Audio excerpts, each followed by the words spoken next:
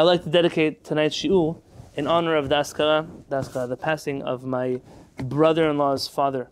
My brother-in-law, Rabbi Mordechai Rabinowitz. Those of you who are in my Giur program, you've studied from his Hebrew packets before, the Hebrew reading packets. He is married to my wife's sister. My brother-in-law, Rabbi Mordechai Rabinowitz, his father passed away this week. His levaya was on Sunday. המרחם הכל בריאותיו ויחוס ויחמוד וירחם הנפש רוח ונשמה של הנפטר בשם טוב מן העולם חיים נתן בן הרב אברהם נחמיה רוח אדוני תנחנו בגן עדן הוא וכל בני ישראל שכובים בו בכלל האחים וסליחות וכן יהי רצון ולומר אמן. If I could tell you a story that happened with me and him, I didn't know him very well. He lives in New York and he's my brother-in-law's father, so it's not someone that I would spend a lot of time with unless I lived there. The first Shabbat of my Sheva Barachot, I was with my whole family. It was a Sheva Brachot on Shabbat, a Friday night. I was sitting with my father-in-law, and I'm going to preserve the dignity of all the families. Let's just say that my father-in-law was still getting over the wedding that had just happened on Thursday night. And the conversation was pretty superficial, in terms of hello, shalom, shalom. They brought me beautiful kos kiddush, but it wasn't full of warmth. There was still a lot of apprehension there. Speaking very nicely, understand? And that went through Shabbat meal until at a certain point, my brother-in-law's father came to the meal, and he sat next to me and my father-in-law, and he started talking to us. And at a certain point in time, he asked me a question. He doesn't care, family politics. He asked me a question. I said, there's a very interesting piece from Rabbi Tzadok HaKohen of Lublin. In his book, Tzidkat HaTzadik, Rabbi Tzadok HaKohen of Lublin was a staunch opponent of Chassidut who became a Chassidic Rebbe. He started writing his own Chassidic works 10 months after he became a Chassid. So in 10 months, he was able to comprehend the Torah of his rabbi, and I spent some time in Yerushalayim studying his works, and I answered him the answer based off of a Tzidkat HaTzadik. My father-in-law was listening from the side. He said, wait a second, you know the Tzidkat HaTzadik? I said, of course, I learned in yeshiva. He tells me, I had no idea that you learned Chassidut. He said, now that you know Chassidut, you made me so happy. And he got up and he gave a speech and he said, En simcha ke simchat hatarat hasefekot. There's no joy like the joy when you answer all the worries that you had when they go away. When those worries go away, now you can finally be happy. And it was a very wise thing. My father-in-law is a very wise man. He's a special person. And I think at that moment he realized, hey, maybe it's not exactly the way he would have envisioned everything. But that even here, that there's room to be discussing Chassidut and Kabbalah, though that's not where I spend my life learning and spending time. It's something that I've dabbled in and seen things there. And so I owe it, Hakarat HaTov, to my brother-in-law's father, Alav Shalom, who passed away, that he's really the one who broke that ice. If it wasn't for him, I don't know how many years it would have taken for that ice to be broken between my father-in-law and myself. And I'm grateful to him for what he did to us. I never had a chance to thank him in his lifetime. So at the very least, what I can do is say that if you learn Torah this week, if you could please learn Torah, that would be a very, very big mitzvah.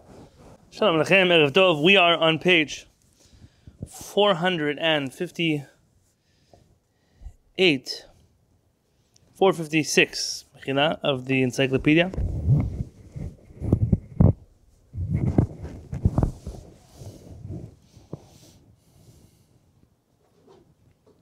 And we're discussing the life of Rabbi Yehoshua ben Chanina.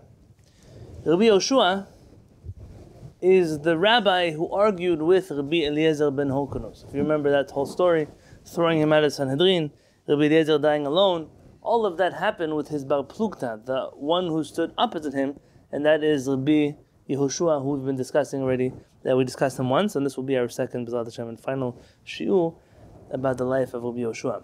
And I told you there are elements of the life of Rabbi Yehoshua which we won't fully understand until we learn next week about the life of Rabban Gamliel. Rabban Gamliel, we won't understand his life unless we first analyze the lives of Rabbi Eliezer ben Horkonos and Rabbi Yehoshua ben Chanina. So it's a little bit of a few moving pieces that we have to make sure we all remember what's going on. But if you recall, the last part that we discussed, last time we studied together, was that Rabban Gamliel had come to visit Rabbi Yehoshua in his home. And he noticed that Rabbi Yehoshua was very poor. And Rabbi Yehoshua tells him, if you see on page 456,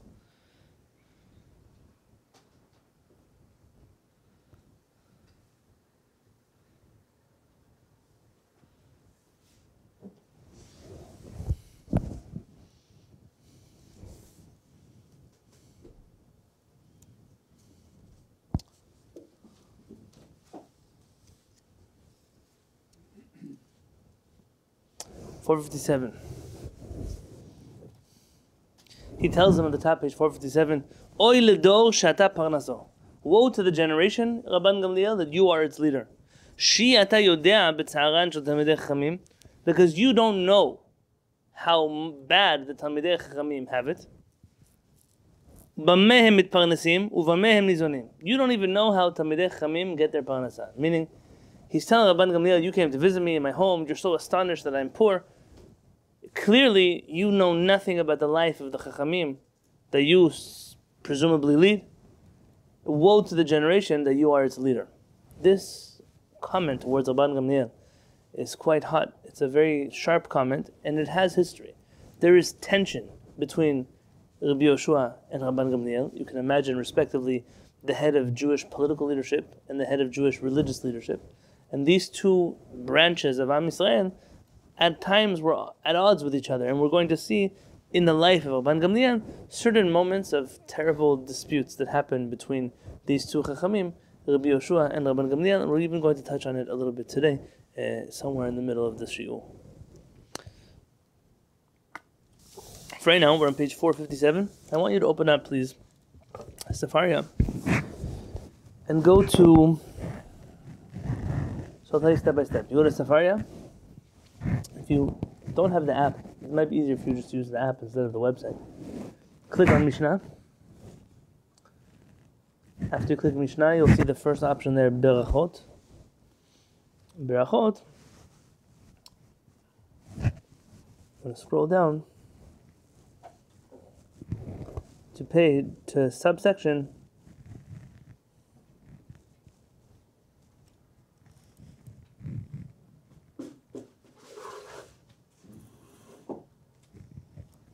to subsection 3. The Mishnah has a dispute regarding the Amidah prayer, also known by the Ashkenazim most formally as Shemona Esrei. So if you don't mind just taking the kippah off the book. Put it on the black thing. Perfect, thank you. Rabban Gamliel says, B'chol yom mitpalel adam Shemona Esrei. Every day, a person recites Shemona Esrei. Why did I tell you then that Ashkenazim call it Shemona Esrei? Here the Mishnah is calling it that. What does Shemona Esrei mean? 18 blessings of the Amidah. How many blessings do we have in the Amidah today? 19. We added Birkat Aminim. Because of that, I prefer to call it Amidah. Why? It's the Tefillat Amidah. It's the prayer you say when you're standing. Rabbi Yoshua Omer.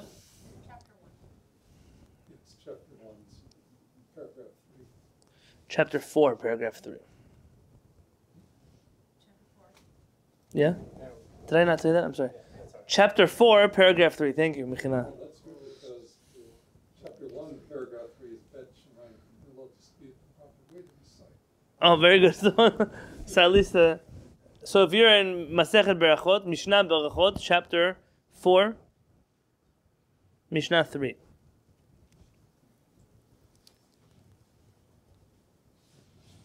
Rabbi Yoshua, that's our rabbi. He argues, and he says, Me'en Shemona Esrei, that a person should recite Me'en. What does Me'en mean? Is that? Me'en, okay. We use it somewhere else. We say a barakah that we recite. Birkat Hamazon, we have a blessing. Me'en Shalosh. What is Me'en Shalosh? Me'en Shalosh is like, it's almost like, it's like a bit of Me'en. Me'en Olam Haba. A little bit of a, it's a similar, meaning it's an abridged version of the Amidah. He says you should recite that blessing that is Me'en Shemona Esrei. Rabbi Akiva says, Im shegura tefilato befiv yitpalel Shemona Esrei, v'im lav Me'en Shemona Esrei. Rabbi Akiva holds the middle position between Rabban Gamliel and Rabbi Yoshua. Again, you're going to find this a lot. Rabban Gamliel says one thing, Rabbi Yoshua says another thing. Rabbi Akiva is trying to hold all the pieces together here. Rabbi Akiva is telling you, if you know the tefillah well, then say the long one. And if you don't, then you recite the short one. Without memory. Yeah, or even from memory. There are people who have a siddur in front of them, but they don't know how to read very well. So, Literacy. yeah, and they can fall into that category too. Now, tefillah, Me'en, Shemona Esrei, today we call it tefillah Havinenu. You don't find it very often in Sidurim. Our rabbi said some pretty miserable things about people who say that tefillah for no good reason. I do have a copy of it in the Israeli Army Sidur. So in the Sidur given to Chayalim, they give them an abridged Amidah to say. Now, soldiers many times are exempt in the middle of war. Rockets are flying overhead. They don't have to pray at all. But in a situation where they can pray, but they don't have a lot of time to pray, then it may be warranted for them to say this tefillah me'en Shemona Yisrael. So you see here that Rabbi Yoshua, between the two opinions, is the more lenient of the two. Rabban Gamliel wants you to say a full-blown Amidah. And Rabbi Yoshua tells you, say me'en shalosh. As much as we are familiar with Rabbi Yoshua ben Chanina as the strict personality that stood up against Rabbi Eliezer ben Hokanus, we have to now make a mental shift in our mind. That mental shift has to be between the Chachamim of his generation.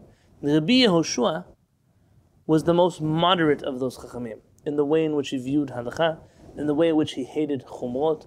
Rabbi Yoshua ben Chanina is really the one who's pushing for a balanced, moderate Judaism, and we're going to discuss those examples today. If you look in the next Mishnah, Rabbi Eliezer says, and we study this at the end of the life of Rabbi Eliezer, Haoseh tefilato keva, en tefilato tachanunim.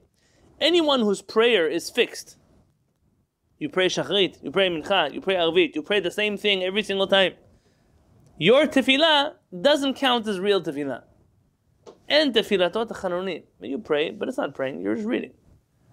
Tefillah is tachanunim, supplicating, requesting things from HaKadosh Baruch Hu. You don't do that by heart, you do that from your heart. Rabbi Yoshua says, Hamehalech bimkom sakana mitpalel tefillah ketzara.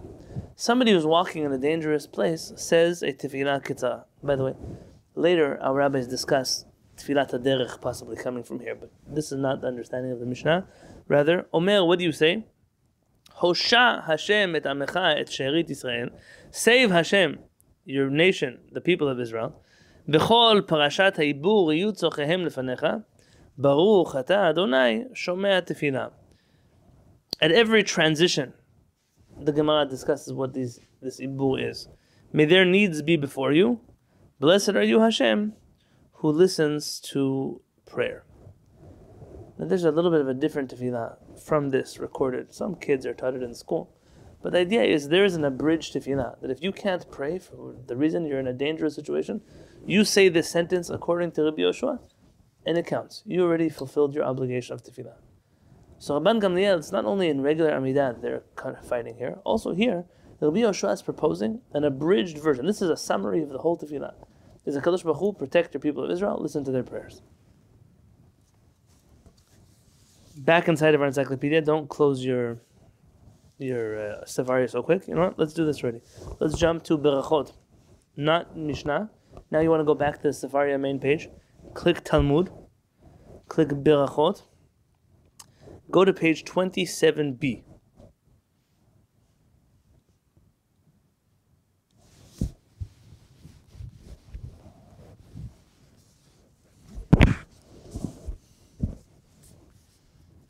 You're on 27b? Scroll down.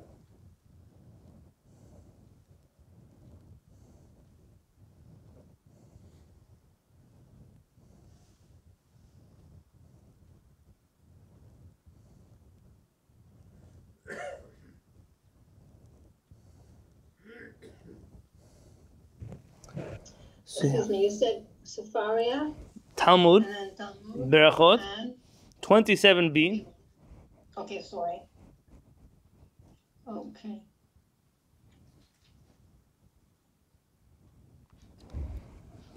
And subsection 13. The Gemara says, Tefillat ha'erev en la keva. We learned in the Mishnah that the evening prayer has it's not fixed.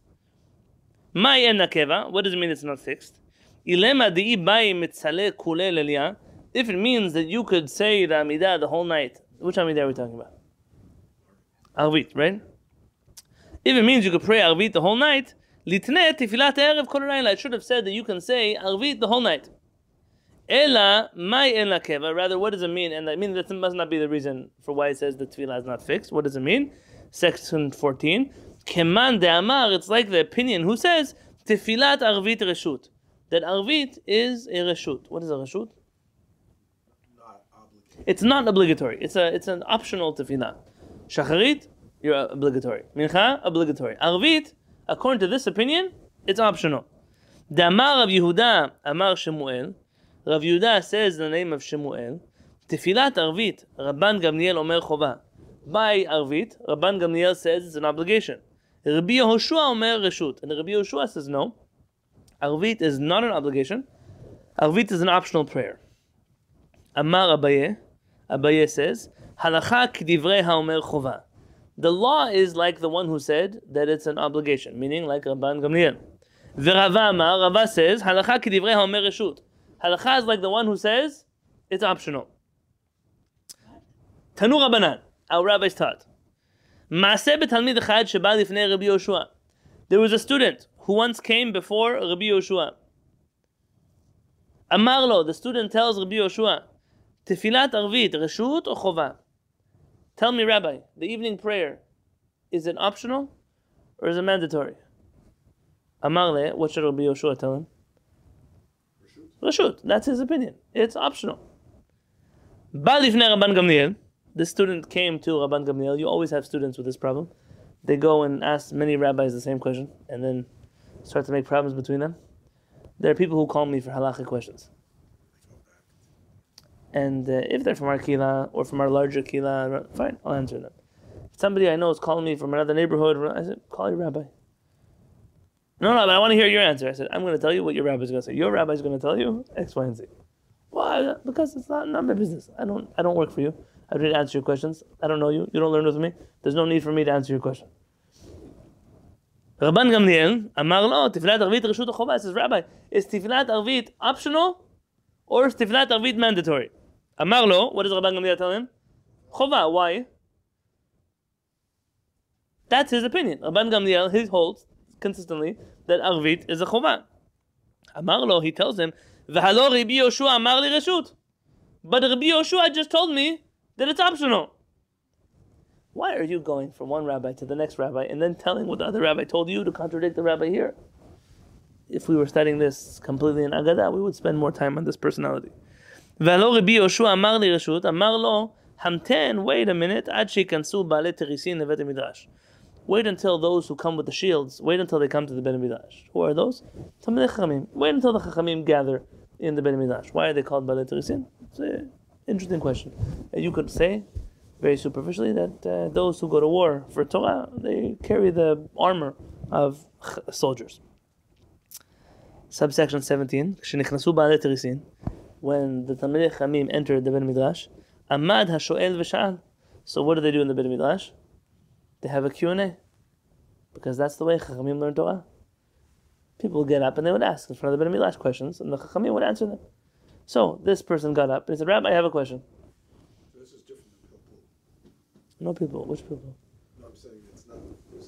I don't hear about this in discussing Bet Midrashim. I hear about Pilpul. Pilpul is a method of study. Not necessarily a style of teaching. It's a method of study in which you take two things and compare them and contrast them. Here, this is the way in which Talmidei Chachamim are answering questions is people would come to the Bet Midrash, and the students would ask questions, and that's what would lead the Bet Midrash in conversation. Like we did here a few weeks ago. We had a situation like that. At a Q&A, it wasn't the topic of the show. Yeah, that was the Bet Midrash. That's how Bet Midrash works. So here, the same thing. This student gets up, and he asks his question again. Tefilat Arvit Reshut Chova. Honorable rabbis, is Arvit optional or mandatory? Third time's the charm. Amar lo Rabban Gamliel Chova. Rabban Gamliel answers. Why does he answer? He's the Nasi. He's the prince. He answers. He says it's an obligation. Amar lehem Rabban Gamliel Chachamim. Rabban Gamliel tells the Chachamim, Kelum yesh adam shecholek b'dvar zeh. Is there anybody here who argues with me on this matter? Amar le Rabbi Yehoshua, lav. Rabbi Yehoshua says no, nobody argues with you. Amar lo, Rabban Gamliel tells him, V'halo mishimcha amru li reshut. In your name, they said that you told people that Arvit is optional. What do you mean you don't argue with me? It's you that said that it's a reshut. Section 18, Amar le, Rabban Gamliel tells him, Yehoshua. He doesn't even call him rabbi. Yehoshua, Amod al raglecha. stand up on your feet, v'ya'idu b'cha, and let them testify that that's what you said.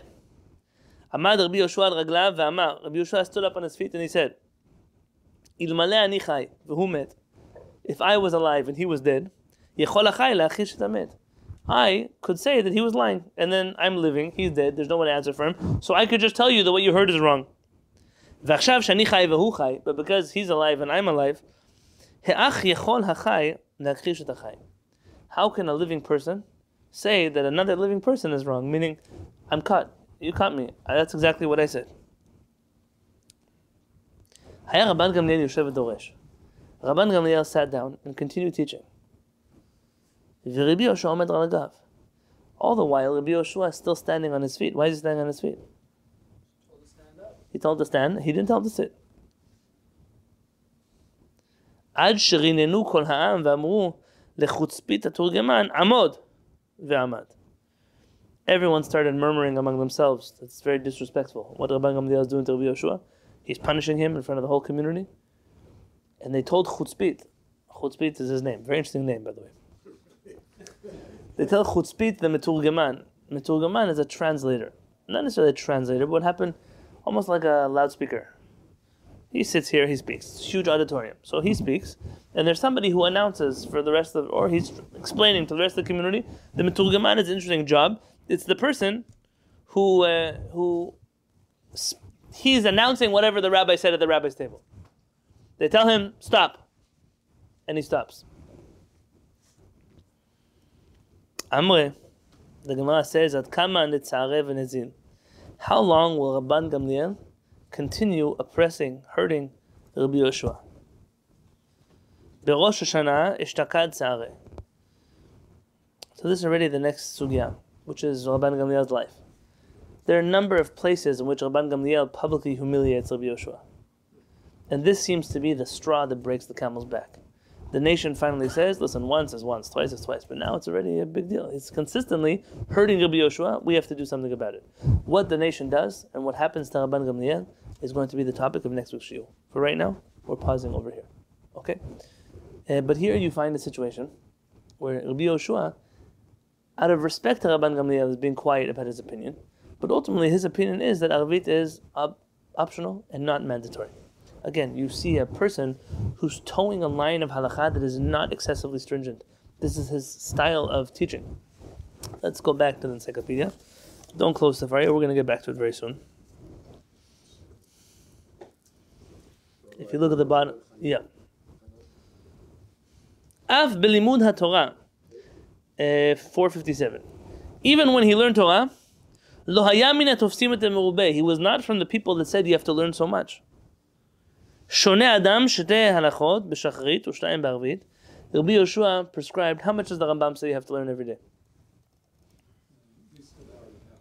The Rambam. 4 hours, half a day.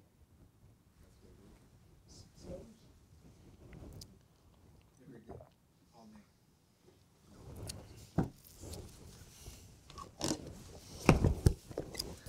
Let's open up Lazat Talmud Torah.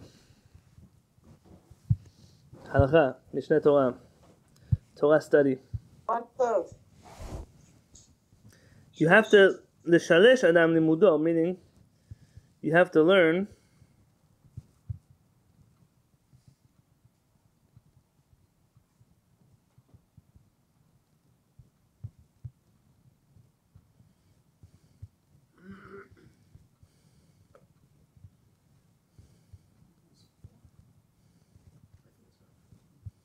Educated guess.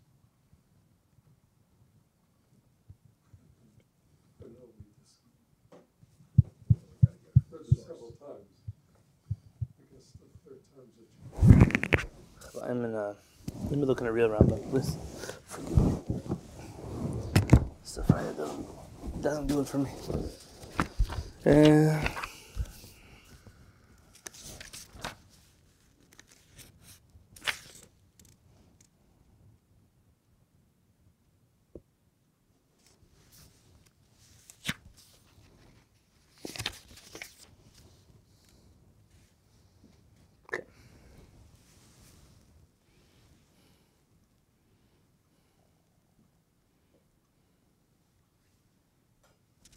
Look in the laws of Talmud Torah. And I'll do it with you. So go to Talmud Torah. This is the Rambam. You click Mishneh Torah. Then you go to Torah study. Click on chapter 1.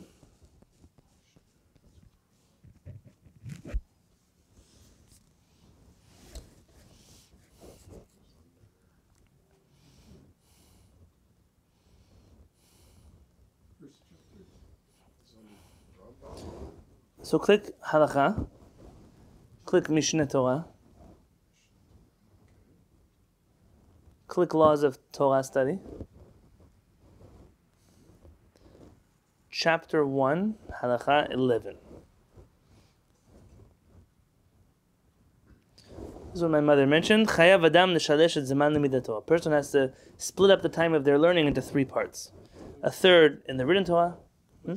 1:11. A third in the written Torah.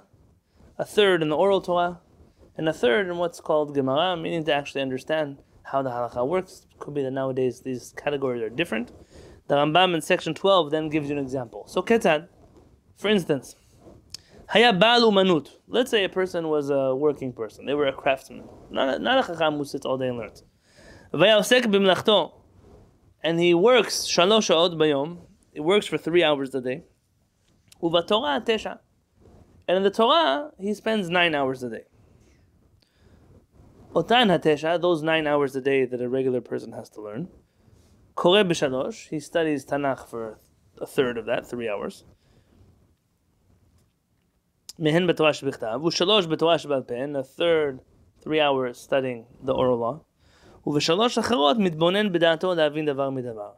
And he spends the third part of his learning in the learning of extrapolating things from one thing to another, which is the study of halakha, proper halakha. Not like do this, do that. Rather, to properly learn halakha.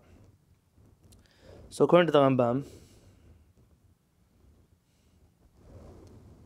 how much Torah does a working person study? 9 hours a day, compared to 3 hours of working. That doesn't add up to me for the Rambam's time. People work 3 hours a day in that 1100s. I'm just reading to you what the Rambam says. Paid $500 an They were all lawyers, yes. So, here, Rabbi Yoshua is suggesting a different regimen of Torah study. Look inside of your encyclopedia, 457, in the middle of the page. Shoneh Adam shte halachot b'shacharit. A person studies 2 halachot in the morning. Ushtayim b'arvit, and 2 halachot in the evening. V'osek b'mlachto kol hayom, and you work in your trade the whole day. Malin lav kilu kiyem kol Torah kula, and they will consider it in heaven that you studied Torah the whole day. So study Torah in the morning, study Torah in the evening. And you have to understand when he says to study 2 halachot and 2 halachot, it doesn't mean read a sentence, go work. Study 2 halachot means to actually study something well, two little somethings, yes, and then go to work the whole day. Then in the evening, before you go to sleep, again to study Torah the same way you did in the morning.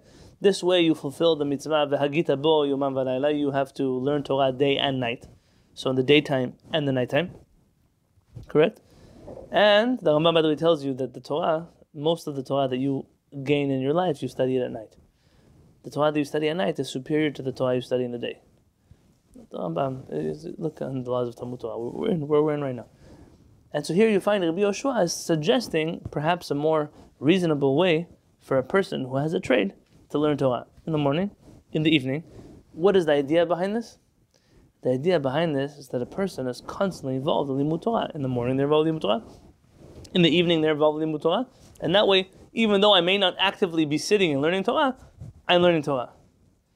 The Pele Yoetz, alav shalom, he says that it used to be, in the olden days, people used to get more parnasa than they get today. This is the reason, is because of the Yetzer Hara. So what happened? So you go to an old Sephardic village and you find a person who has a store. What do they sell in the store? Candles. Great, they sell candles. What happens? They're sitting in the store waiting for a customer to come. While they're waiting for a customer, what do? Very good. They study Chok L'Yisrael. Chok L'Yisrael, they do a little bit of Tanakh, a little Mishnah, a little bit of Talmud, some Zohar, some Rambam, Shulchan Aruch, some Musar. That's what they do. And in between customers, they would keep looking at the book. So what does Yetzer Hara do? He's sitting to learn Torah? Let me send someone to interrupt him. Oh, he's learning Torah again? Let me send someone to interrupt him. He's learning Torah again? Let me send someone to interrupt him. He said it used to be that the Yetzer Hara was involved in sending you a lot of customers. He said, what happens now? So people sit over there and they read the newspaper, they speak Lashon Hara. He didn't know about Facebook or Instagram or TikTok or YouTube or whatever else. He didn't know what else people do with their time. He says, so now the Yetzer Hara doesn't have to send you any customers because you're already doing the Yetzer Hara's job for him. So why should he interrupt your watching of Netflix if anyways you're wasting your time? He's okay with that. He doesn't have to send you customers. So if people would start learning more Torah at work, they would realize their work would get much busier. There's a book. You know what? Let me see if I can find this for you on Sefaria. I did not intend to teach this to you today, but so I don't know how to find this in the Sefaria yet. But there's a famous Ashkenazi Chacham. His name was Rabbi Chaim. Rabbi Avraham Danzig was his name. Rabbi Avraham Danzig. Danziger in English. He was from the city of Danzig. He was the rabbi there. He wrote a book in Halakha called the Chayei Adam. You may have seen it before. Chokhmat Adam, also he wrote. This was the main work of Halakha in Ashkenaz before the Mishnah Berurah and the Aruch HaShulchan, before that generation of text. This was the main text of Halakha that Ashkenazi Jews used to use in those countries. Rabbi Avraham Danzig didn't serve in any official capacity as a rabbi. He was Talmid Chacham, but he made his parnasah by traveling and selling things and buying things, and he was a merchant. In the introduction to his book in Halakha, Chayei Adam, he says, V'hinei yadati, I know, ki yitlachashu alai, that people are going to whisper about me. They're going to say, this man, yadanu bo shu mesocharei haaretz. He is just a regular merchant. He's a businessman. V'torato matai naaset. When did he have time to study Torah? Meaning he can pretend to be some posek, some rabbi. Yeah, we know that he's a working guy. He's not a Talmid Chacham. And he writes, you should know that when he travels, he always takes with him a Mishnah, Gemara, Halakha, Tanakh. Always he's taking books with him. And even the times that he's away from his books, it says that if you leave me one day, what the Torah says, if you leave me one day, yomayim ezvecha, I will leave you for 2 days. Right? That there's a certain curse with the Torah. You stop studying, it's even harder to get back to it. It's not like anything else. You just put a bookmark and tomorrow you continue. It doesn't work like that. You leave the Torah for 1 day, 2 days you're going to leave the Torah also. It keeps getting further and further away from you. Says the Chayei Adam, that's only true about a person who leaves the Torah. But somebody who takes the Torah with him, and just because of work or because of life or because of stress or finances or children or whatever it is, they're not able to study Torah as much as they would like. But if they had a moment they will study Torah, the Torah not only does she not leave them, but she stays there waiting for them to come back. Isn't that how I became a Talmid Chacham? I mean, I was a person who everywhere that I went, even if I knew that I'm only going to have 5 minutes this weekend to study something, I still took a book with me. You should tell about yourself. When you go places, do you take Sfarim with you? You go away for Shabbat. How many books do you take with you? And you always wonder that day you're packing up your trip, I didn't even read any of these books. It's not the point. The point is that you took them with you. The point is that you said, if I will have the time and the Menuchat HaNefesh and the headspace to study, I will study. That type of person never really leaves the Torah. The Torah is with them in everything that they do. It could be that they're not actively learning as much as they would like, but just the fact that they would like to actively learn Torah more is enough of a reason that the Torah that they do study stays with them. This should be a chizuk for anybody who struggles with, I wish I could learn more, but I don't learn as much as I wish. It depends why you're not learning as much as you wish. It's because of laziness, or because you don't want to learn Torah, or because of whatever else. That's your problem. But if it's because you really try, and in between your things that you do in life, you grab a shiur here, you grab a Torah there, then those things tell about you that you are a person who, when you have free time, what do you choose to do? You choose to learn Torah. What do you choose to do? You choose to be sitting here in the Beit HaKnesset at night when other people are at home. You choose to be here. That choice that you make means that the Torah's relationship with you is, you've never abandoned me, so why would I leave you? And the Torah stays with you. When we, God forbid, leave this and we stop doing this, then already we have to be concerned with ourselves that the Torah will also treat us the same way that we treat her. I saw a beautiful quote. It said that if you look at a person's library, they said that buying books and reading books are two different hobbies. Not all the books you buy do you actually end up reading. But that if you look at a person's library, you can tell who they really wish they could be. And I think there's something very powerful about that. You look at a person's home, and you see the books of Torah, you see books of whatever it is they're involved in. even if the person never finished all of those books, the very fact that they choose to surround themselves with chokhmah, with wisdom, this type of thing allows for a person to say, this is, if I had all the time in the world, this is where I would like to be. These are the people I would like to be hanging out with. And I think it's not for nothing. In the last generation, the Lubavitch Rebbe, Alav Shalom, had a few different campaigns.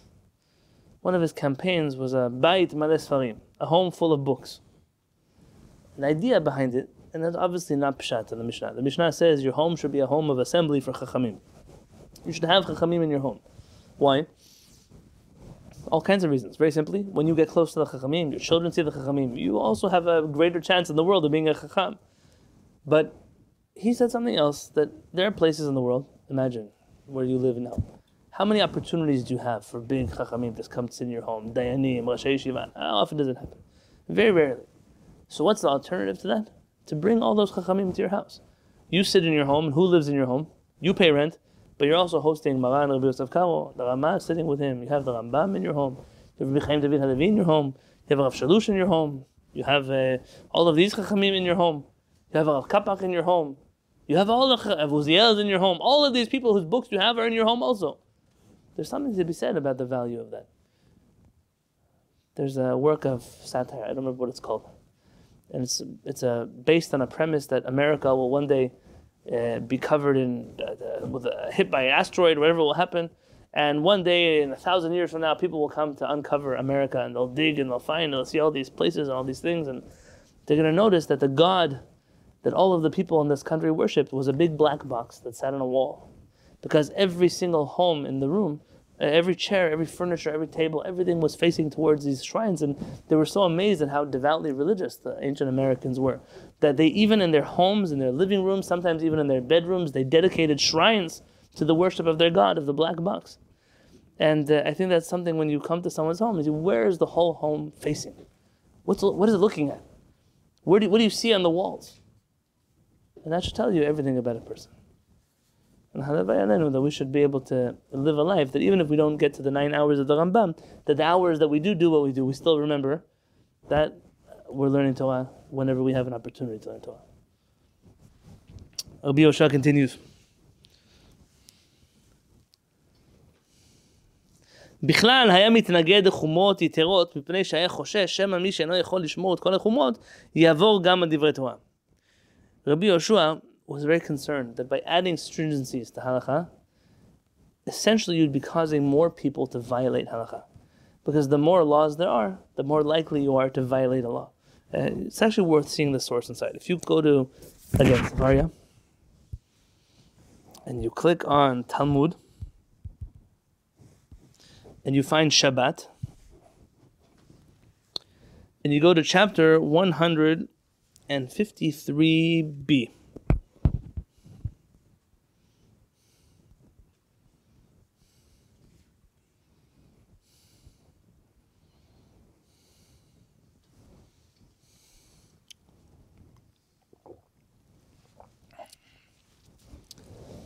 Yeah, 153b of Masechet Shabbat.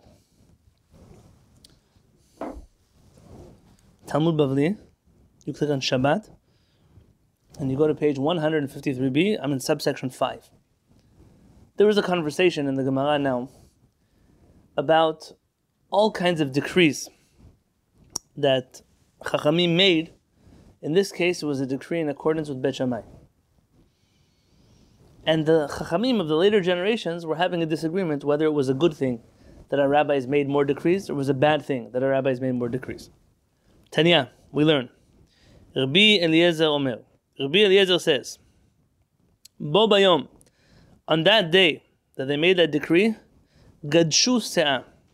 They measured with a large overflowing se'ah. Meaning, it was a good thing that the rabbis made more decrees in the laws of Shabbat. It was a good thing. Rabbi Yoshua Omer, Rabbi Yoshua says, Bo bayom, that day, machaku se'ah.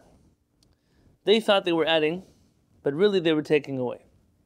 And they ended up measuring with a minimal se'ah. In section 6, Tana, it was taught, Mashal de Rabbi Eliezer. Let's find a parable that can compare to the teachings of Rabbi Eliezer. Lema davar domet, what is his stance similar to, that adding to halakha is good?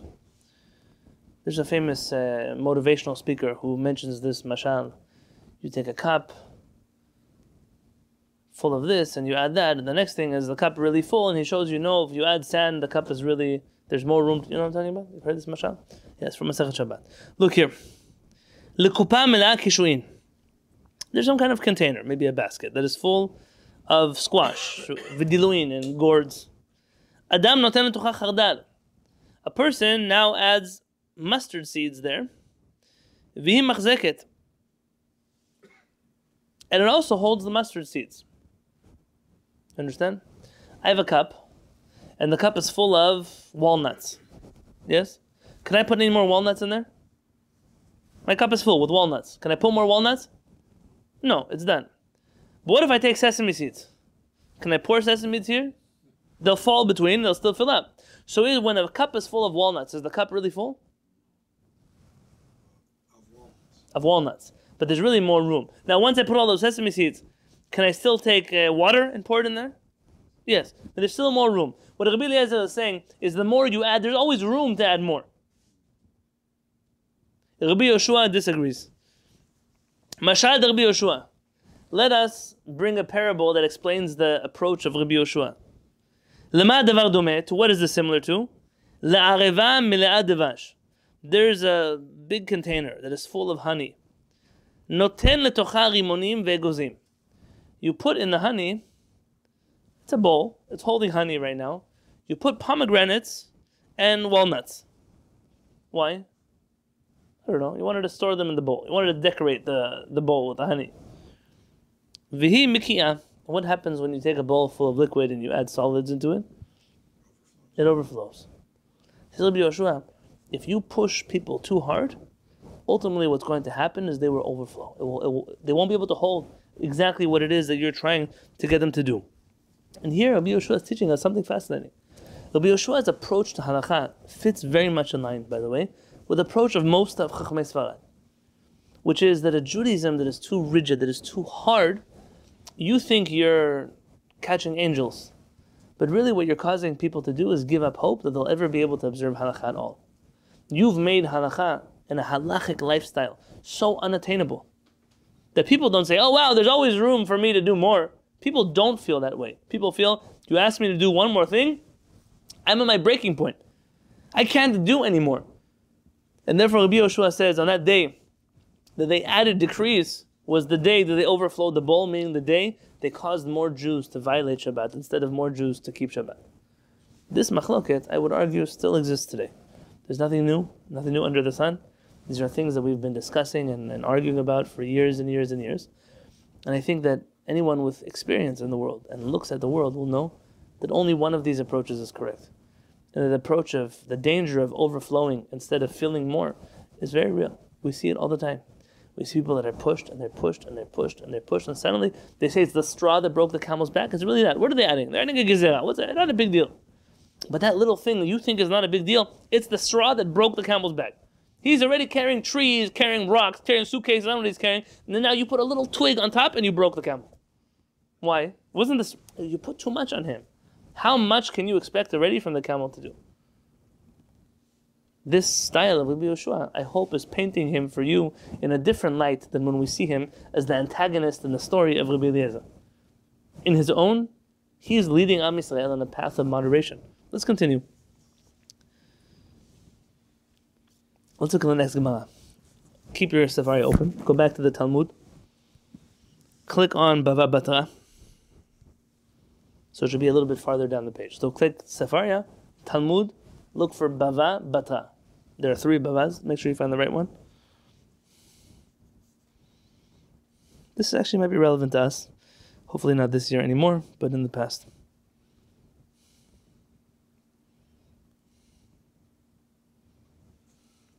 Let's look at section 10. Tanur Banan. No, so we're on page 60b. Did I tell you that? Sorry. We're in Talmud Bavli, Bava Batra, page 60b. 60b. In subsection 10.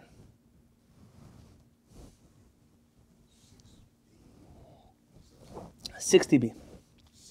Yeah. 60B. Talmud Bavli, Bava Batra, 60b. Someone has to make an app that while I'm looking at my Safari, it sends you all the links. There's some income for someone. Tanu Rabbanan, our rabbis taught us, Lo yasud adam et beto besid. A person should not plaster their home with plaster. Vim irev bocho loteven, and if you mixed into it sand or straw, mutar, it's permissible. Rabbi Yehuda Omer, erav bochol harei ze tachsid v'asur teven mutar. He makes a differentiation between different types of materials you plaster your wall with. This all relates to a famous halakha that since the Beit HaMikdash has been destroyed, it is forbidden for a person to fully plaster their home, meaning to fully paint their home. There has to, That little corner. right, that little corner that is left unpainted, unplastered, whatever it might be. Now, if you're renting a home, or you don't have to go, according to most schemes, you don't have to go and destroy a part of the wall. But when you're coming to redo it, it's really important. Now, when it says where you put it, different chachamim understand either opposite the door, so you see it when you come in, or on top of the door. Either way, there's a discussion among the. I didn't come to talk about this halakha. Look in section 11. Tanu Rabbanan, a rabbi's taught. Kshecharav habayit b'shniya. When the Beit HaMikdash was destroyed the second time, Rabu Perushin b'Yisrael. The pietists, the ascetics, that's a word? Perushin are like us, but they're not really like us. And they're Pharisees, but they're extreme Pharisees. They're parshu, they were abstaining from things in the world. They were, ascetics, that's the word. Shelo le'echol basar, and they said that since the Beit HaMikdash is destroyed, we will no longer eat meat. V'shelo lishtot yain, and we'll no longer drink wine. What does this remind you of? Which halachot? Okay, close, fine, very good. But where something that you practice today? Very good. Oh, yeah. The 3 weeks, the 9 days, not to eat meat, not to drink wine, the origins come from this sugya here. So from when the Beit HaMikdash was destroyed, many ascetics started appearing in the Jewish people that wanted to mourn the destruction of the Beit HaMikdash in all kinds of ways. Not to eat meat, not to drink wine. Nitzpal lehen Rabbi Yoshua. Rabbi Yoshua joined them. I don't know if that's how we translate nitzpal, but okay. He comes into their conversation. Amar lehem banai, he tells them, my children, mipnei ma atem ochlim basar ve'en atem shotim yain. Why don't you eat meat and drink wine? What's the reason? Amulo, but when he says banai, he calls them my children. Where does he stand in terms of his relationship to them? Yeah, so he's in a position where he's leading them. I mean, he can approach this conversation and give them his 2 cents. Why are you not eating meat and drinking wine? Amulo, they tell him, Nochal basar shemimenu makirvim al gabe mizbeach v'achshav batel. Could we possibly eat meat, which used to be offered in the Beit HaMikdash, and now we're no longer allowed to offer meat? How could we bring ourselves to eat meat? Nishteh yain. We're going to drink wine. Shemenaschin al gabe mizbeach v'achshav batel. The wine they used to offer on the mizbeach and the altar, now that wine is no longer offered to HaKadosh Baruch Hu, so he can't have wine, but we're going to have wine. It can't be. Amar lehem, he tells them, Imken, according to your logic, lechem lo nochal, we cannot eat bread. Shekva batalu menachot, because the meal offerings have been already, there's no more offering of bread in the Mikdash. If shar beperot, maybe you can eat fruits, fine, we won't eat bread, we'll survive on fruits. Perot lo nochal, we won't eat fruits anymore. Shekvar batlu bikurim, because now we no longer offer our fruits in the Beit HaMikdash when we have our first fruits. If shar beperot acherim, maybe we'll eat other types.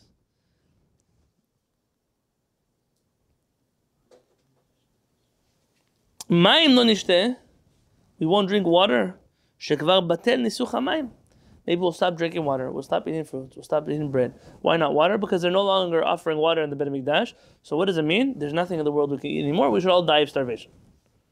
Shatku. They were silent. Meaning, they were silenced by his answer. Amar lehen banai, he tells them, my sons, Bo, come. V'omar lechem, and I will teach you. Shelo litabel kol ikar i efshar. It's impossible not to mourn at all. Shekvar nigzera gezerah. Because there's already been a decree. There is what to mourn. You can't pretend the Beit HaMikdash is not destroyed. Ulihitabel yoter midai i efshar. And to mourn too much is also impossible. She'en gozrin gezerah al hatzibur. אלא אם כן רוב ציבור יכולים לעמוד בה. This is a very important rabbinic rule, and it connects directly to what Rabbi Yehoshua taught us just a few minutes ago in the laws of Shabbat.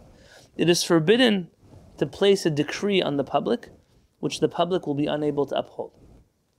By the way, in the last few years, we've been discussing policies and public policies and mandates and rules.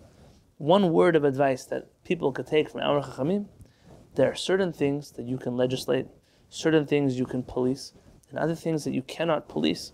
And it's very wise to know what you actually have power over and what you don't.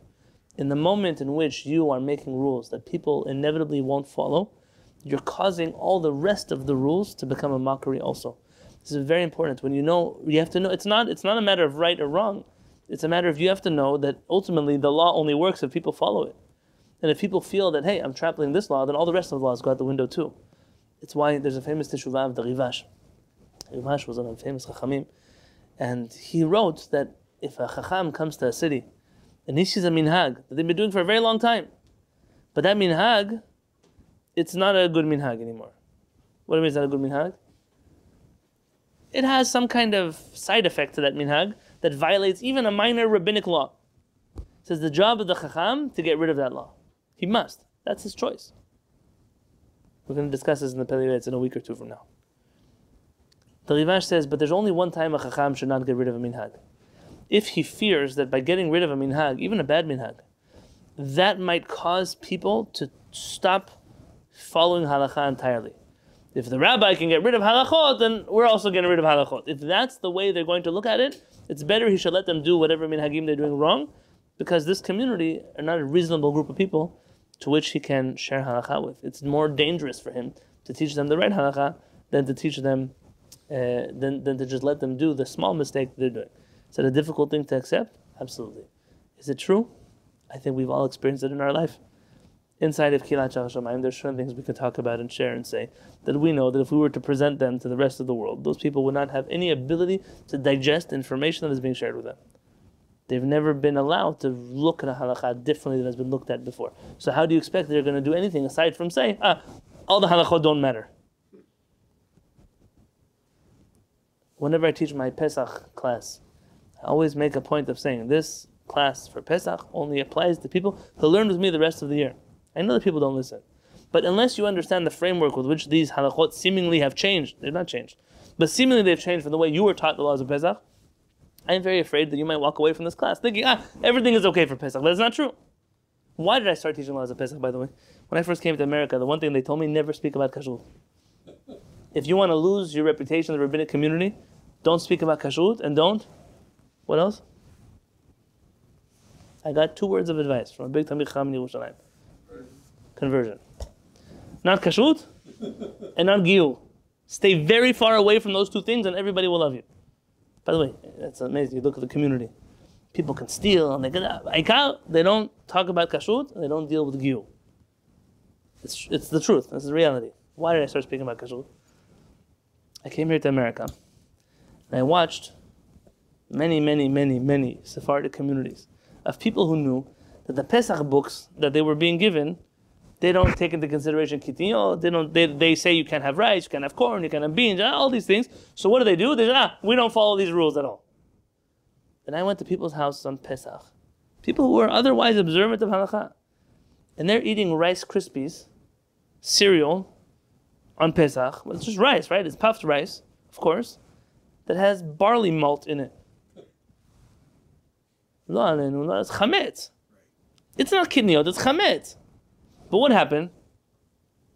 The rabbis never told them which rice they can have and which rice they can't have and which ones they never gave them any guidelines. So what do? They know, one thing we know for sure is those rabbis are all Ashkenazim, they're lying to us. So we're going to do our own thing. That doing our own thing is terrible. And so I said, someone has to do something about this. What did I do? I started writing a little pamphlet to give to the people of my kila. That pamphlet turned into a book, and that book then became Yehi Shalom, but it wasn't intentional. It intended only to tell Sephardim, listen, there are a lot of things you're allowed to do, but not everything you're allowed to do. Just because you think you can, not everything that you see is what it is. And when I saw the people eating chametz on Pesach, thinking that they were Sephardim, that's already when I got concerned. sometimes when you make things more difficult, it doesn't actually help anybody. It only makes everybody else fall off the bandwagon. Let's keep going. If you look on page 458.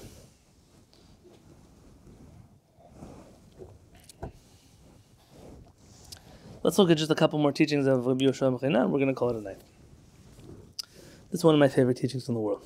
So if you open up again Sefaria, click on Mishnah, or I'm going to try to make sure I say all the subcategories here.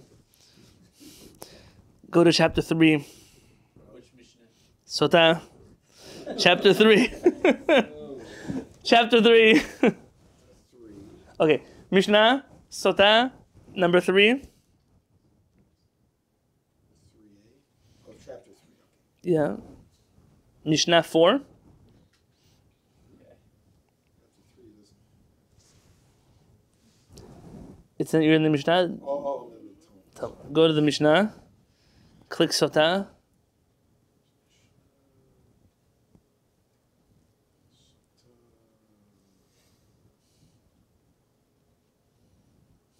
section 3. Chapter 3. Section 4. Do me a favor, skip the whole first part. I won't be able to teach this to you tonight. I'm looking at the end of it. It's a teaching of Rabbi Yoshua. Hu haya omer. He used to say, Rabbi Yoshua, Chasid shoteh. What is a Chasid shoteh? A foolish, crazy, stupid, pious man. V'rasha arum. Rasha arum is a trickster of a wicked person. V'isha perusha. And an abstinent woman. Umakot perushin. And those Pharisees which wound themselves. Why are they wounding themselves? Okay, it could be like that. They're so afraid of looking at women that they keep walking into walls and doors and hurting themselves. So this is a new problem? It's not a new problem. Harei elu, these people are, here it says, mechale onam. These people are destroyers of the world. Let me double check in my Mishnah. I recall there being a vet over there.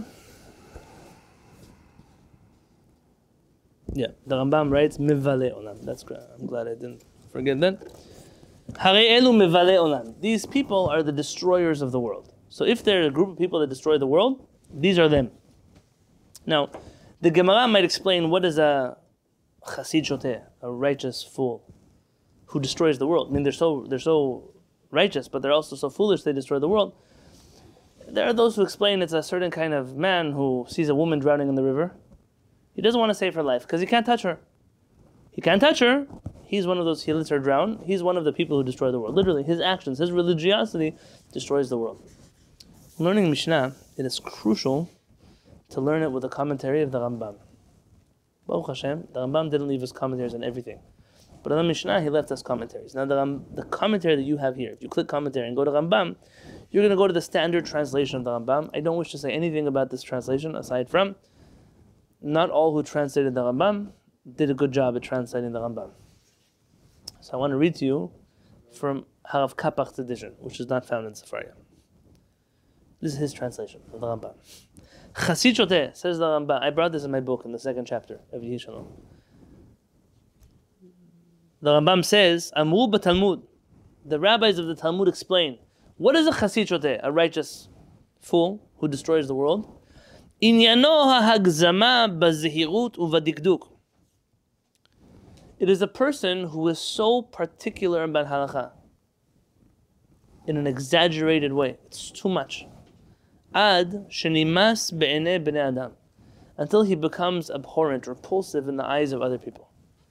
It's somebody who's so religious that he puts off other people from Torah, from mitzvot, from Judaism. You just see, oh, that guy's crazy. He is being very particular about halakha, but he's crazy. Ve'oseh ma'asim, and he's the epitome of this man is one who does things she'eno chayav bahem, that he's not obligated to do. V'kelu amar shoteh b'chasiduto, and that's exactly what Rabbi Yoshua means when he says he's a righteous fool, meaning his righteousness is foolish. The things that he does, he doesn't have to do. He does all kinds of chumot, but Kadosh Baruch Hu didn't know about those chumot. Moshe Rabbeinu didn't know about them. The Gemara didn't know. The Rambam and Shulchan Aruch didn't know. So how does he know? New chumot. V'amu b'Gemara Shabbat Yerushalmi. And the rabbis tell us in Masechet Shabbat and the Yerushalmi, Kol mi shehu patur midavar ve'osehu nikra hediot. Anyone who is exempt from something and still chooses to do it is called a hediot, an ignoramus. Meaning, says the Rambam, that the definition of a chassid shoteh is not the guy who's so crazy that he won't save a woman from the river. Hopefully, even the crazy religious people of today will save a woman from a river. I don't know if that's true, but hopefully they will. Here what he's saying is that people whose whole religiosity is so off-putting that they destroy the world in their religiosity. I think we are full of a generation like that. I mean, this is something that is as real as it ever has been. Like you said on Shabbat, you don't need to be machmir and listen to the Rambam. There are people who say that. Yeah, that's right. But it's the other direction of here. You should be, if you want to be machmir somewhere, I could show you. I said, you want some chumot? I'll show you good chumot. I'll show you. But those are not good chumot. The ones you're doing are a waste of time and energy, and they hurt other people. Ben Ish Chai called it foolish piety. Yeah, this is it. This is the foolish piety. Now, he also mentions the Makat Pirushim. He says those are people who pretend to be Chachamim. They do all kinds of things that are seemingly righteous, but if you dig underneath, you'll see that they're as rotten as any other rotten thing in the world, and they know how to keep up the external appearances and behaviors of very righteous people. It does. But sometimes you live a life for so long you don't know anymore. People, not you. People are like caught up in a, and it helps when you're part of a community. That community help you live your life. And you know who knows the best? Children. Children are the best lie detectors in the world. They know. You know, they say about that guy in the Beit Knesset. He tells his kid, "Shh, don't talk in the Beit Knesset." Moshe, what were you saying again? You know, there's certain the father who shuts you up in the Beit Knesset, but he himself talks. Why is he shutting you up? He's a hypocrite. Kids know when their parents are being hypocrites. They know when their parents are liars. They know. The Shla Kadosh writes that there was a Sephardic Chacham in Yerushalayim who all his children came out to be tzaddikim. And he asked the children, how did you all become tzaddikim? He said, our father, whenever something bad would happen in the house, we'd break something, we'd hurt someone, whatever it was, he would say, he'd line us all up against the wall. And he would say, whoever is going to tell me the truth will not get in trouble. But the one who lies to me, I will find out if you lie to me. You don't want to know what's going to happen to him. So we were taught from a very young age that it's worth it to tell the truth. And that made us into tzaddikim. Our parents quotes this in the back of his book. Something that, by the way, I hope my children will be tzaddikim like this man. I've tried with my children. My home, the same rule. What's the problem though? The problem is the rest of the world doesn't function with that rule. So in my home, if my child tells me, Abba, I broke something, listen, I get upset, but not at him. He told me the truth. He could have chosen to lie. There's no consequence to lying, to telling the truth. You tell the truth, you tell the truth, walk away. If you have to say sorry to somebody, your brother or sister, you have to say sorry. But in my home, when a person tells me the truth, they get off the hook. Sometimes people think I'm crazy for it. I want them to know there's a value to telling the truth. The problem is when they go to the world, they go to school. The teacher, who did it? You say that you did it. The first thing that happens to you is they throw you to the principal's office. You're in your real life, who did it? You get in trouble. So it's a hard thing to tell them that in our home we try to be anshe emet, but outside in the street, what does it say? With much trickery you must win a war. That's the Mossad slogan. It's a pasuk from Tanakh, but that's their slogan. Let's look at another teaching of Rabbi Yehoshua. Almost our last one. It says Rabbi Yehoshua, it's a good story. Let's do a story. I want to end with that. If you go to Masechet Derech Eretz, who here knows what is Masechet Derech Eretz? It's one of the minor Masechtot. So if you open up Talmud and you look at all the way at the end of the list, there's minor tractates. You see that? Sefaria, Talmud, minor tractates. It says tractate Derech Eretz Rabbah. That's the one word. There's two. There's Rabbah and Zuta. We're in the first one here. Right underneath Avot Rabbi Natan. Yeah, you see that? And I'm in the end of chapter 5. So many beautiful stories in Masechet Derech Eretz Rabbah. One day you and I will sit together and study Masechet Derech Eretz Rabbah. If you want to read something at home, read chapter 2. Not chapter 2, section 2 of chapter 5. But I'm now reading to you chapter 5, section 3. So I'm in chapter 5, subsection 3.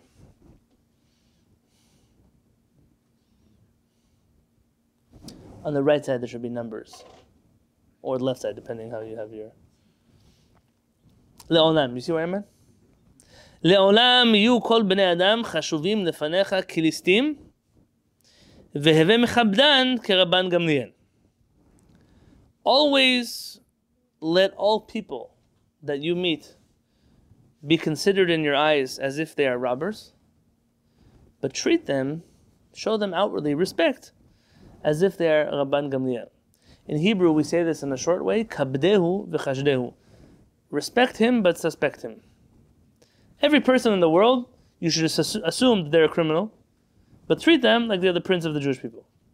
I mean, don't allow your thoughts that they might be a criminal to interfere in the way you treat them, but make sure that around them you defend yourself responsibly, meaning, because even though that you might treat them well, they might actually be a criminal. And they're going to tell you a story now that happened with Rabbi Yoshua. U'maaseh b'Rabbi Yoshua. It's one of my favorite stories in the whole Talmud. The story about Rabbi Yoshua. Shehishkim etzlo adam. That a certain person came to him early in the morning. V'natan lo achila u'shtiyah, and he gave him to eat and drink. Ve'elahu lagag dishkav. From my understanding, what happened in Texas started the same way. The Beit Knesset allowed for this man to enter in a good way. They were doing good. They were doing chesed to him, and he abused that chesed. He gave him to eat and drink. Ve'elahu lagag, and he took him up to his roof. What do you mean to his roof? Very good. So, like, in New York, they have these apartments. They're smaller than this Beit Knesset. They pay $10,000 a month, and they have lofts over there that people sleep in them. My brother used to live in one of those things. I always joke that when him and his wife would have a child, all they need is to get one of those wall shelves from Home Depot, drill it in the wall. They could put a kid. That's also another loft. Every kid, they could add a shelf to the wall. So this is the same thing. You have, imagine like in a barn, you have a loft up there that everyone sleeps in. So he sends them up to the loft to go sleep. V'natan sulam mitachtav. And how do you get up to the loft? There's a ladder. So he took the ladder away. So he sent them up and he took away the ladder. Ma asa oto ish. What did that guy do? Amad b'chatzi halayla. So really this is happening at night now, the story. Not really in the morning. Why it says that? It's a good question. And the man stands up in the middle of the night. V'natal et kelim v'karchan betalito. He started gathering all of the valuables up there and wrapped them in his talit, his clothing, and his bag, and his blanket. Like in the movies. The little guy who walks around with he steals everything in his blanket. The same thing happening over here. He wraps everything up in his blanket. And now when he was trying to climb down the ladder, he puts his foot down. Nafal min hagag.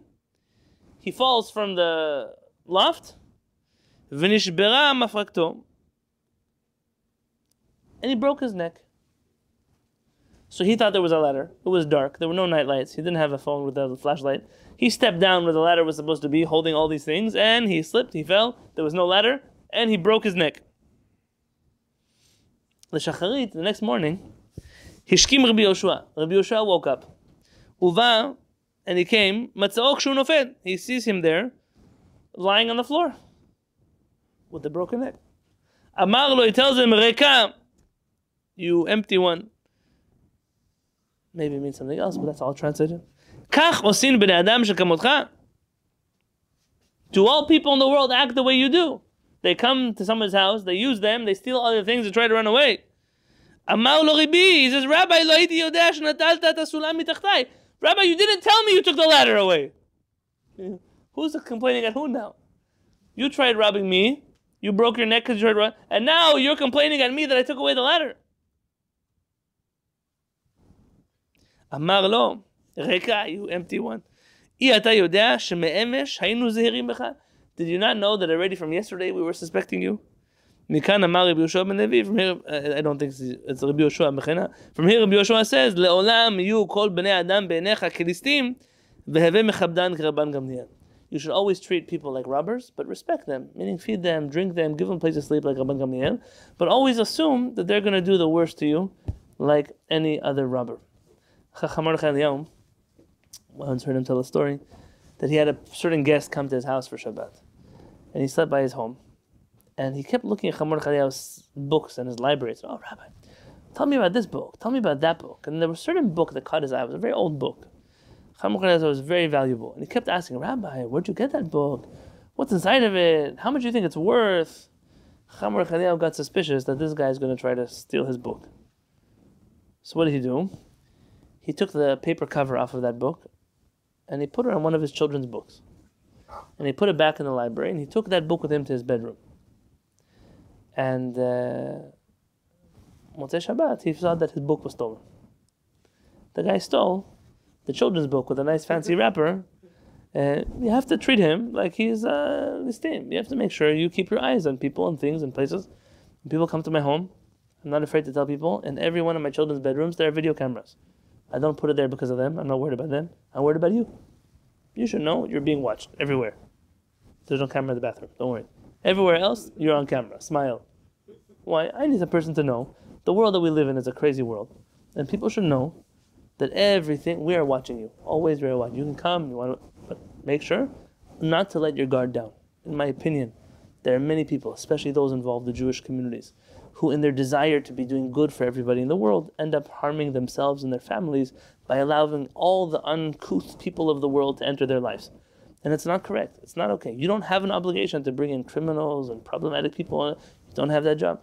There's one situation here, not here in Maikila, but here in San Diego, that a certain person was known to have molested children. And the rabbi didn't want to throw them out of the Beit Knesset. Why? His logic? Even criminals need a place to pray. Yeah, there's a place for criminals to pray. In the prison, there's a Beit Knesset. They're welcome to go pray there. If you want to send them down the street to whatever other place you don't like, fine. But in your Beit Knesset, you know this person hurt children. You don't care. This misplaced compassion on a person ultimately hurts other people. And this is something that we have to, every person that walks to jail, you don't know who they are? Yeah, come, eat, come for a Shabbat, but I need to make sure I know who you are. And until I know who you are, I'm going to treat you nicely. But inside, I'm not going to trust you the way I would. And with that, the encyclopedia has one more sentence for us, no longer Sefaria. I'll just summarize what it says here. Masechet Sanhedrin, there's a machloket. Rabbi Yoshua says, there could be Rabbi Eliezer, could be Rabbi Meir, I don't know who's arguing with them. Rabbi Eliezer. He says there that Am Yisrael, if they do teshuvah, they'll be redeemed. And if they don't do teshuvah, they will not be redeemed. Says Rabbi Yoshua, what do you mean? The Jewish people will not be redeemed? Rather, what does it mean? If the Jewish people are not doing teshuvah on their own, HaKadosh Baruch Hu will send them a king, like Haman, who will cause them to do teshuvah, and then he'll redeem them. So, the choice of not doing teshuvah is a choice. You can bring about Mashiach if everybody is going to do avirot. But then expect that we will also have a king, like Haman, who will come and keep us in line. Rabbi Yoshua Nishar Bnei Ha'am, Rabbi Yoshua has been preserved in the eyes of the people, Semen HaChacham HaMechudad, as the epitome of the sharp scholar. Who knows how to stand up and defend our faith from all of those who denigrate it. B'dor HaChuban, in a generation of destruction, b'shaot HaMashber HaKashot B'yoter B'divrei Yamav, in the most difficult days of crisis that were in the Jewish people, and he presided over as the rabbi. Rabbi Yoshua is the one who stands up and he takes the mantle of leadership and sets precedents for how we are going to lead the Jewish people to survive this long exile. And Rabbi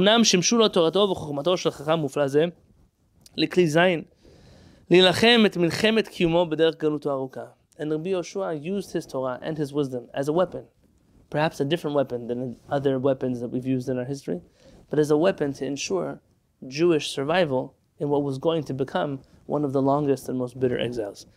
I think when you look at a personality like Rabbi Yoshua, and you look at him where he tells us last time that you have to be wise and not fight the Romans, because right now the fact is that we're in front of a lion. If the lion chooses not to eat us, then we should be lucky to be alive.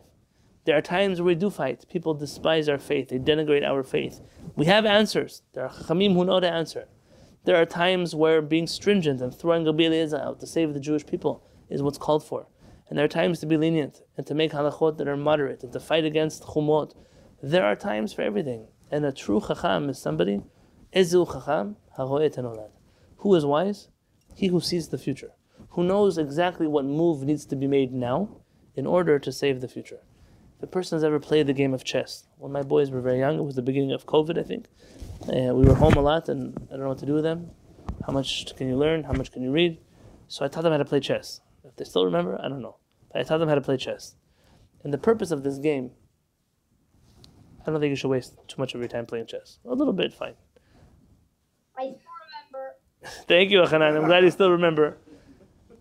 What I taught them is this game, it's not about the move you're about to make right now. It's about the move you're going to make 10 moves from now.